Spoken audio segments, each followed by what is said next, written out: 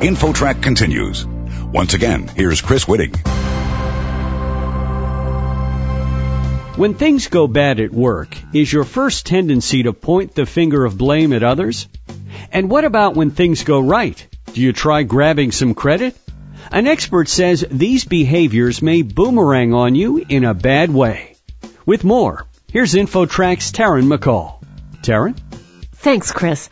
Our guest is psychologist and workplace consultant Ben Datner. He's the author of The Blame Game, How the Hidden Rules of Credit and Blame Determine Our Success and Failure. Ben, welcome to InfoTrack. Thanks. Good to be with you.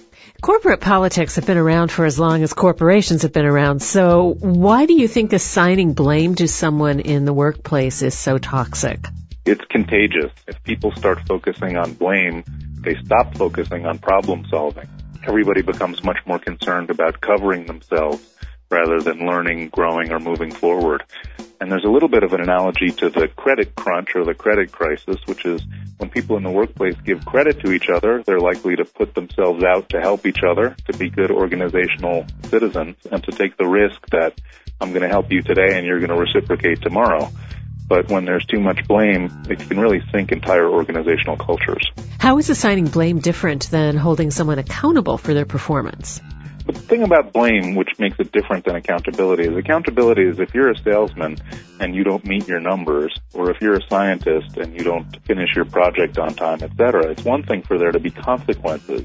It's another thing for there to be blame. And what blame is really about is it's less about behavior and performance, and it's more about character. It's more personal. If I blame you, I'm holding you responsible. I'm basically saying it was your intention. It was deliberate on your part. And it really becomes kind of a generalization. Can you give us an example of the blame game? Sure. One story I tell, and this is on the positive side, is about an investment banker who, when the bonuses were handed out to his staff, he saw that one of his people had been underpaid. And he really felt it was unfair. And he went to HR and he went to his manager and said, we really need to make up this shortfall for my valued employee. But HR and the boss did not support him. So instead, my client, Rob, personally took $25,000 of his own bonus money in order to fairly compensate his subordinate, Brian.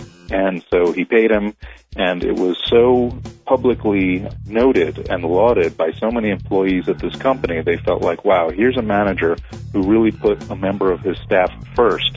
And he got so much positive buzz and so much positive regard from all the people, everybody wanted to work with him. He ended up getting promoted the next year and made about $1 million more. So he thinks he got a return of about 40 to 1 on that investment that he made. Assigning blame is something that happens at every level of a company, right? It can happen in the CEO's office or at the mailroom level. That's right. Unfortunately, blame can cascade up, down, and across. We can blame ourselves. We can credit ourselves. We can blame or credit others. So it's a dynamic in our own careers with any professional partnership or relationship that we have. Credit and blame also impact the dynamics within teams and between teams and entire organizational cultures. And the reason why I think the topic is timely is, unfortunately, there's really been much more blame currently in corporate America than ever previously. And I think it's because people are under stress and because trust and what we call the psychological contract has truly eroded, unfortunately, in too many places. And with the economy in its current state, many people feel trapped in jobs when they might otherwise just pick up and move to a different company. That's right. You know, there's a pendulum, there's a balance of power that goes back and forth between employees and organizations depending on the state of the economy. In 1999, if you were a Java programmer in Silicon Valley, you would get only credit. You probably wouldn't be blamed for anything. You could come and go as you pleased. You could bring your pet. You didn't have to shower. You didn't have to groom yourself. If you were a Java programmer, you could write your own ticket. Then after the dot-com crash, suddenly you would get a lot less credit, a lot less leeway, a lot less money, and be blamed a lot more. So there's a sort of situational component to all of this and even a historical component. We're talking with Ben Datner, author of The Blame Game, How the Hidden Rules of Credit and Blame Determine Our Success and Failure.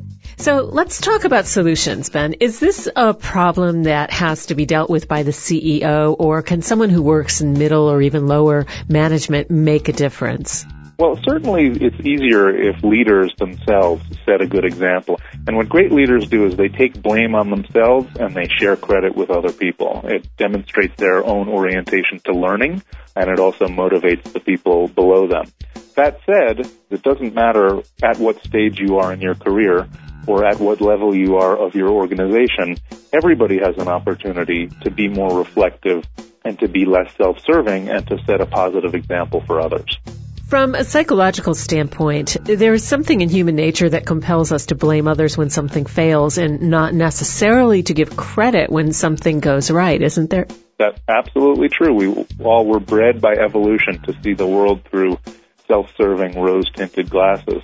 If we do something, we think it's the greatest accomplishment in the world. If a coworker did exactly the same thing, we have a very hard time acknowledging that he or she did a good job.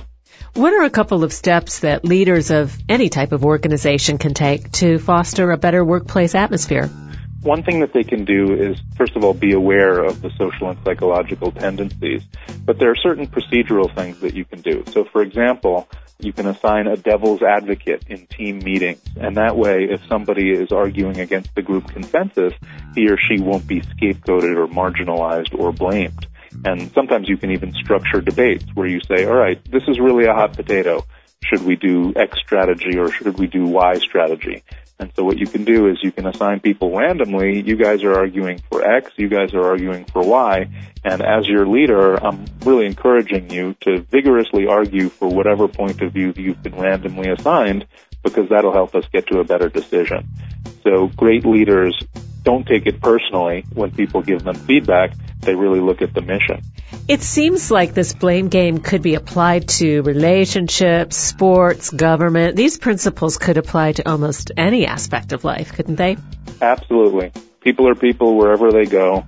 And in the book, I briefly talk about athletes, for example, and there's some cross-cultural differences. So when an American athlete wins something, he or she is likely to use the word I did this, I achieved that, I had a good game today. A Japanese athlete, on the other hand, even in the same sport, is more likely to say, it was my coach, it was my family, it was my town, it was my community, we won this. So people really see things through different lenses. Ben Datner, author of The Blame Game, How the Hidden Rules of Credit and Blame Determine Our Success and Failure. Ben's website is at creditandblame.com. Ben, thanks for joining us. Thanks. It was great to be with you. I'm Taryn McCall for InfoTrack.